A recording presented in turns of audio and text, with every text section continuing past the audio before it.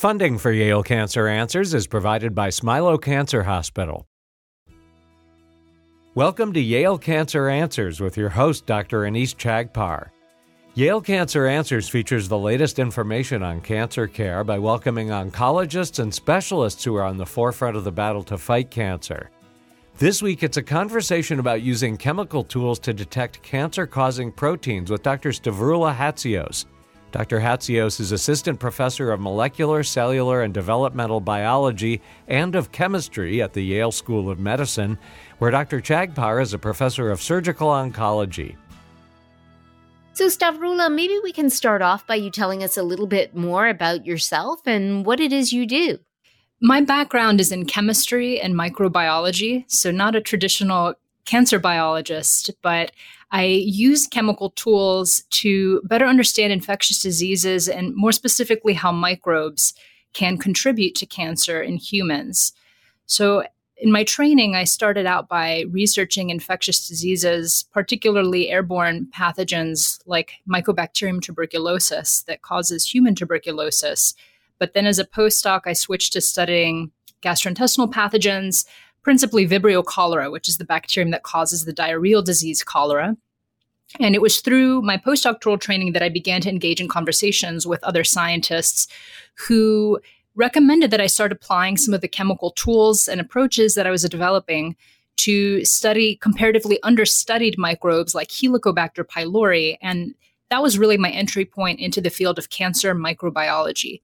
And cancer microbiology really refers to an area of research that's emerging where we're looking at how microbes, the indigenous microbes in our bodies, which comprise the microbiome, as well as infectious microbes that cause disease, might contribute to the development of cancer in humans or alter outcomes of cancer therapies. So I began researching Helicobacter pylori a little bit as a postdoc, and that's really been the focal point of my lab's work, trying to understand how this very important gastric, so stomach pathogen, causes cancer in a subset of infected humans, and what are the pathways, the molecular events by which cancer develops. And we use a lot of chemical approaches to sort of understand what those pathways are.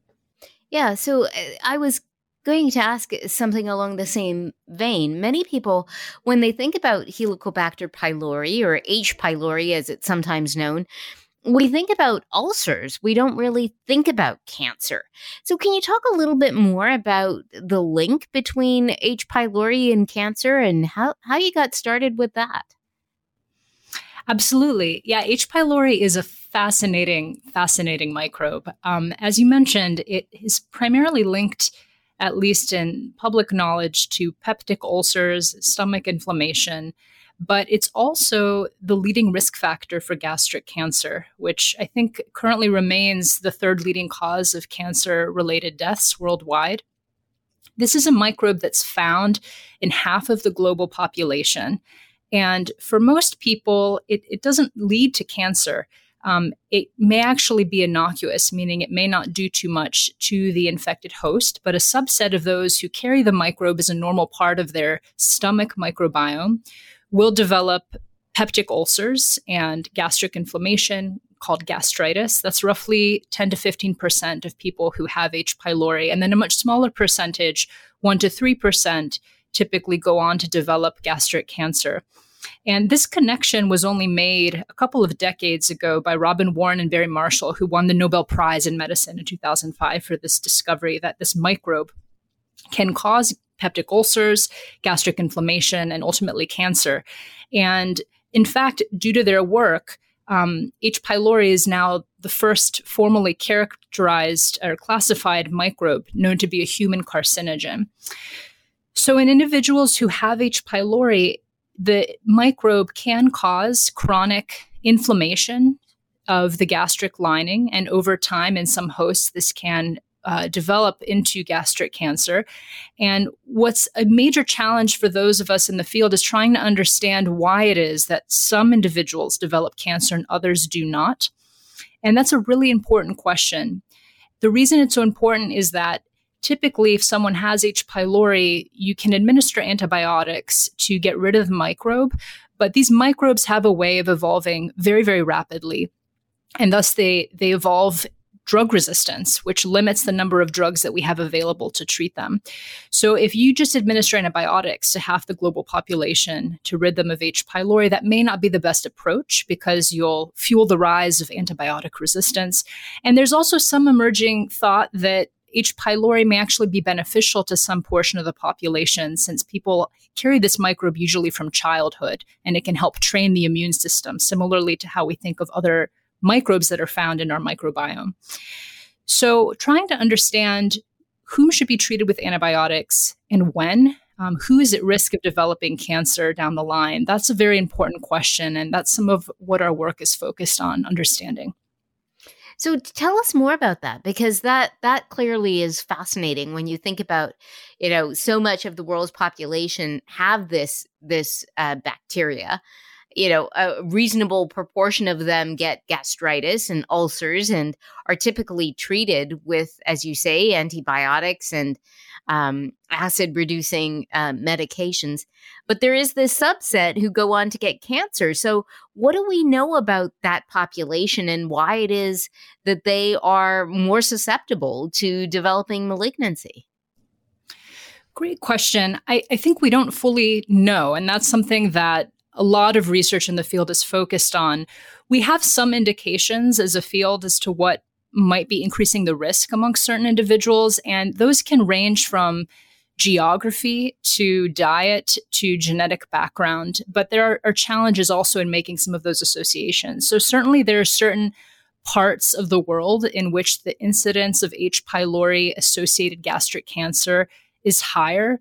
Particular parts of South America, for example, there have been studies linking altitude to the risk of developing H. pylori associated gastric cancer, as well as the amount of salt in the diet, as well as iron levels. So various environmental factors are thought to increase risk, and certainly genetic predisposition in some cases may play a role, although we don't fully understand what those factors may be. A challenge there is that the microbe is found in such a large portion of the population that it can be difficult to identify key factors that really predispose a subset to the development of cancer risk. And on the microbial side, which I haven't really mentioned thus far, the microbe itself has a very complex evolutionary history, which in and of itself is super fascinating. It's thought to have co-evolved with humans since several thousands of years ago, over 60,000 years it's been with humans. And thus the phylogeny, basically the evolutionary history, how this microbe has evolved, can be used to trace migratory patterns of the human race. And it's really thought that the microbe evolves quite rapidly as well once it's in a specific human host. And thus it can be very difficult to assign specific microbial genetic patterns with cancer risk, although there are, I should note, some important proteins and genes that the microbe carries which do correlate very strongly with cancer risk in some individuals. So how do we kind of move that forward? I mean, when we think about people who, present to their doctor with stomach pain and ulcers and gastritis, they, generally speaking, will have an endoscopy and a small biopsy will be taken and sent to the lab, and the lab will confirm that, yes, indeed, they have H. pylori.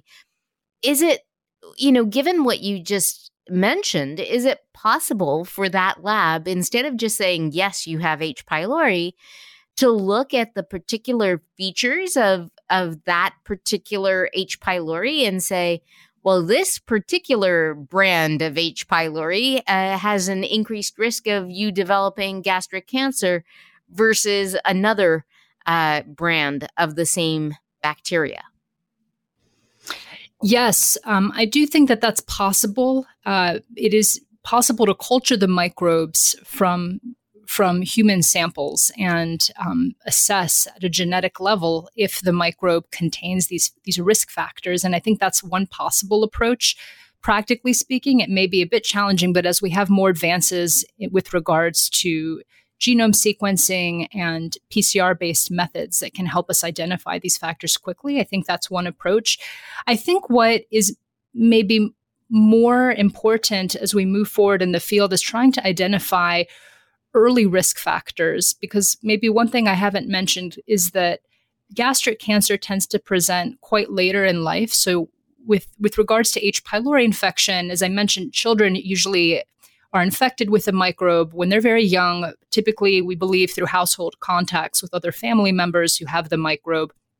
And it's not until decades later that someone would present with gastric cancer. So there's this very long lag phase from, the infection in childhood to the development of gastric cancer. And once it's diagnosed, it can be pretty late stage. So that's also challenging in terms of treatment. And so I think what's needed are ways to assess much earlier whether or not someone is at risk. And one way, as you mentioned, could be looking at the microbe, and then others may be trying to identify host factors that may be indicative of infections that may be heading down the road towards cancer. And that's what I think a lot of research in this area is focused on, including the work of my own lab, is trying to identify effects that microbes may have on the host that could be translated into new diagnostic tests and indications of early cancer risk. So tell us more about that in terms of the work that's going on in your lab. Sure. So what we're trying to do is, is trying to understand how infection alters proteins in cells that are found in the stomach in a manner that may promote tumor growth. So how is it that the microbe interfaces with human proteins? How do they alter? How do those interactions alter the protein's behavior in a manner that could promote the development of cancer?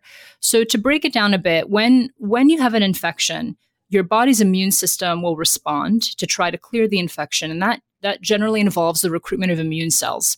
And these immune cells will produce a lot of oxidants or free radicals. These are small molecules that are very reactive. They contain a lot of oxygen. They're starved for electrons, so they react very readily with other molecules in your cells. And they can cause damage to cells because of this intrinsic chemical reactivity. And one of the major classes of biomolecules that can get damaged by these oxidants are proteins. And proteins are super important because they do a lot of chemistry in our cells. They generate energy. They help cells grow. They help them divide. They provide structure to cells. They help mediate interactions between cells. And these are all very important processes that, if they become dysregulated, so if they're interrupted or inhibited, messed with in some way, they could lead to the development of cancer. And so what we're trying to understand is, when you have an infection and all of these oxidants are produced by the immune system, some of those oxidants will damage proteins. And when those proteins get damaged, do they alter some of these processes that could encourage cancer to form? If that's the case, and our data indicates that is, then can we use some of these proteins as new diagnostic markers of cancer risk? So if these proteins are getting damaged early on, can we use them as indicators that cancer may be more likely down the line? Yeah, so I was just about to say, that sounds like just fascinating work, and I'd really like to dig a little deeper into that. But first, we have to take a short break for a medical minute. So please stay tuned to learn more information about research into detecting cancer-causing proteins with my guest, Dr. Stavroula Hastios. Funding for Yale Cancer Answers comes from Smilo Cancer Hospital, hosting a Smilo Shares Cancer Survivors Series June 22nd and 29th. Register at yalecancercenter.org or email canceranswers@yale.edu. Over 230,000 Americans will be diagnosed with lung cancer this year, and in Connecticut alone, there will be over 2,700 new cases. More than 85% of lung cancer diagnoses are related to smoking, and quitting, even after decades of use, can significantly reduce your risk of developing lung cancer. Each day, patients with lung cancer are surviving thanks to increased access to advanced therapies and specialized care. New treatment options and surgical techniques are giving lung cancer survivors more hope than they have ever had before. Clinical trials are currently underway at federally designated comprehensive cancer centers, such as the Battle 2 trial at Yale Cancer Center and Smilo Cancer Hospital, to learn if a drug or combination of drugs based on personal biomarkers can help to control non-small cell lung cancer. More information is available at yalecancercenter.org. You're listening to Connecticut Public Radio. Welcome back to Yale Cancer Answers. I'm Dr. Anees Chagpar, and I'm joined tonight by my guest, Dr. Stavroula Hassios. We're discussing some of her recent research, and right before the break, she was starting to tell us about H. pylori. Now, for those of you who are just joining us, you know H. pylori. It's that bacteria that sits in your stomach and that causes ulcers and gastritis and things like that. And we never really think about it necessarily as being associated with cancer. However, Stavroula tells us that it's actually a leading cause of gastric cancer. And the mechanism for that is something that she and her lab is working on discovering, because not everybody who has H. pylori gets gastric cancer, thank goodness, but some people do. And so, Stavroula, right before the break, you were telling us that one of the potential mechanisms of this, if I understood correctly, is that with this infection, with this H. pylori, your immune system starts to kind of act on that infection. It kind of gets geared up as it would to any infection and starts manipulating some proteins, and that those proteins might actually signal cancer. Is that right? Yes, that's what we believe and what we're investigating. And so we think that a lot of the inflammation that occurs during H. pylori infection, which is accompanied by the production of oxidants, those small molecules that are highly reactive, leads to changes in your cells, the proteins, the DNA that helps nucleate cancer formation. And as you mentioned, we're focusing on the proteins. How do those change in a way that may promote tumor growth? Our lab is using some advanced chemical tools that allow us to identify specific proteins in human gastric cells that get damaged or modified by these oxidants produced during H. pylori infection.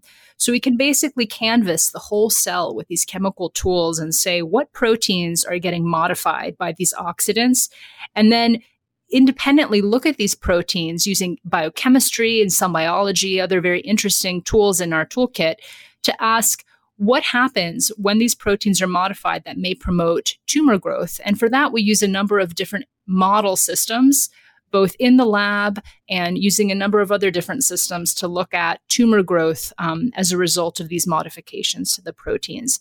The long-term goal here is to identify modified proteins that could be used to diagnose cancer risk much earlier in an infection.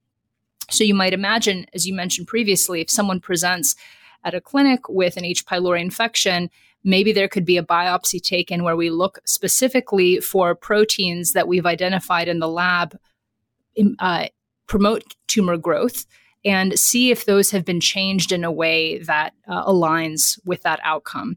And if you can detect those small molecular changes very early in an infection, then that may help improve outcomes on the patient side. So that's an interesting theory, Stavroula. But one of the things that you mentioned before the break, which is true, is that there is this lag time, right, between when you get an infection, when you have gastritis, and when you may ultimately end up with gastric cancer. Are there ways that we can manipulate these proteins or reduce risk in some way once we identify these proteins? Right. That is absolutely the goal. So not only could such proteins serve as indicators of cancer risk, but the nice thing about proteins, and particularly a lot of the proteins that we study, is that a lot of them carry enzymatic function. So they're enzymes. That means that they can perform different chemistry in the cell. They can perform chemical reactions. And those are proteins that are really nicely targeted by small molecules, by drugs. And thus, if these proteins that are involved in the infection response and down the line, increasing the risk of tumor growth can be targeted by drugs, then you also have the opportunity to develop new chemotherapeutics that could help actually treat cancers that result down the line from these infections.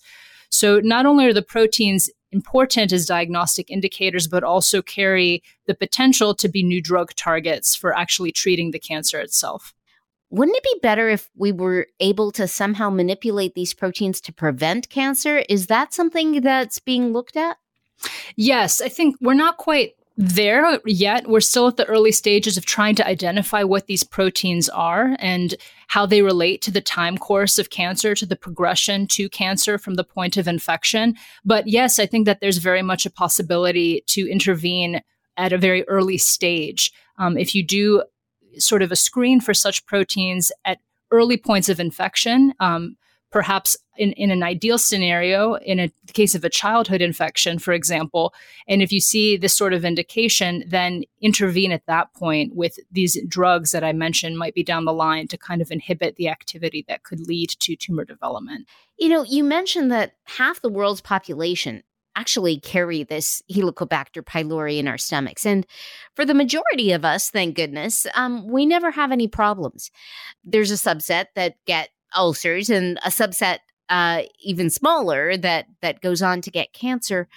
And I wonder whether the latter subset who get cancer is a subset who actually get ulcers versus they can get cancer without having that intervening gastritis inflammation kind of phase. In other words, if I have an asymptomatic infection with H. pylori and I just carry this, but it never really bothers me, am I at the same risk of getting gastric cancer as a result of carrying that bug as I would be if I not only carried H. pylori, but that H. pylori went on to give me gastritis and ulcers and so on and so forth, and then I get gastric cancer? Do you understand my question? Yeah, I think so. And I should note again that I'm not a clinician, so this is certainly not my area of expertise, but I will say my understanding is that the latter holds true. So those individuals who do develop ulcers, chronic inflammation, gastritis, are the subset that are at greater risk for developing cancer down the line. And the model in the field is that H. pylori induces infection in some hosts, induces this chronic inflammation. And in some hosts, in some humans who have the microbe, over time, that leads to the development of this inflammation in the tissue. And that process is what seeds the development of the cancer decades down the line as well. So it does correlate strongly with the incidence of inflammation in people who have H. pylori. And that makes so much sense because we've seen that in other cancers as well, where it really is this inflammation, the damage to the tissues, this idea that you get inflammation, you get fibrosis, you get free radicals, you get an area of tissue which is not as well perfused, that can lead then to cancers. And so, presumably the tests that you're developing to look at these infections might be something that very easily could be done at the time that somebody presents for a biopsy, diagnosing the H. pylori to begin with when they have symptoms of gastritis. The next question is, if we know that it is the case that, these gastric cancers tend to emerge in an area of inflammation, and we can kind of see in your research and that of others that the pathway seems to be these free radicals, these small molecules and damage to proteins and an inflammatory response and so on and so forth. With your chemical toolbox where you're looking at these altered proteins, have you looked at that in other cancers as well? And is it necessarily the case that these are always related to microbes? Or is it possible that some inflammation may be due to other causes, but that the end pathway, the end result in terms of the small molecules and the tissue damage and the protein damage, et cetera, with the inflammatory response is the same? That's a great observation. Yes, I think it is very likely to be the case that a lot of these same protein damage pathways are shared or are common amongst other cancers. We specifically, my lab specifically, has not looked at other non-infection associated cancers, but other labs have begun looking at this question and have certainly done it in other contexts as well. And I think that there will be an emerging picture of some proteins that get damaged by inflammation and oxidative stress in a variety of contexts, and that these may provide very important clues for risk of cancer development. And I should also mention that one thing that we haven't touched on is DNA damage, which is perhaps the more well-known target of these oxidants that are generated during inflammation. And that's something that is certainly very common across many different types of cancers resulting from infection or not. Oxidants can damage DNA directly, and that can lead to mutations and instability of the genome that ultimately helps seed cancer formation as well. Yeah, the problem with that, though, is that, as you mentioned, the nice thing about proteins is that potentially you can do something about it. So are people looking at, trying to figure out how you can manipulate the system so that you can kind of counteract DNA damage? My perception is that that's a little bit more difficult. I think you're right. Yeah, I'm not familiar with specific work in that area, and I think it's a very important point that the benefit, the advantage to looking at proteins, which is still a very emerging area of research, is that you have the opportunity to intervene and actually do something about it. And they also have the added advantage of being both diagnostic indicators or providing some clues of what might be to come down the line, but also an opportunity to intervene through drugs, small molecule approaches to help alter these outcomes. So I think for us, that's why there's such an exciting area of research, particularly as they relate to microbes. Yeah. As you were talking about kind of these pathways and the way that H. pylori works in terms of gastric cancer, by, getting the immune system to respond to it and then creating these small molecules and inflammation and so on, it made me think about other infections that we know also cause cancer, but that are not bacterial. So we know H. pylori is a little bacterium that lives in our stomachs, but we also know that many other cancers are caused by viruses. So thinking about hepatitis, for example, the pathway seems to be very similar in terms of, creating inflammation and fibrosis and free radicals and so on and so forth. Is there a difference in terms of how bacteria and viruses work in terms of developing cancer? And is it possible for your research to potentially look at virally mediated cancers as well? Sure. I think that there are opportunities to apply similar approaches to viral infections that are associated with cancer. And of course, a lot of viruses have been connected to very important malignancies. HPV, human papillomavirus, and cervical cancer, that's perhaps one of the most well-known connections, but there are several others like hepatitis C, Epstein-Barr virus. And the link between viruses and cancer has been explored for quite a long time. And a lot more is known about how viruses can engage with the human cell to cause cancer. So some of the pathways may be similar, but we think that they may also be very distinct with regards to microbes. But at the same time, these approaches, I think, will be very valuable for assessing viral infections and finding common pathways. Dr. Stavroula Hatzios is an assistant professor of molecular, cellular, and developmental biology and of chemistry at the Yale School of Medicine. If you have questions, the address is canceranswers@yale.edu, and past editions of the program are available in audio and written form at yalecancercenter.org. We hope you'll join us next week to learn more about the fight against cancer here on Connecticut Public Radio. Funding for Yale Cancer Answers is provided by Smilow Cancer Hospital.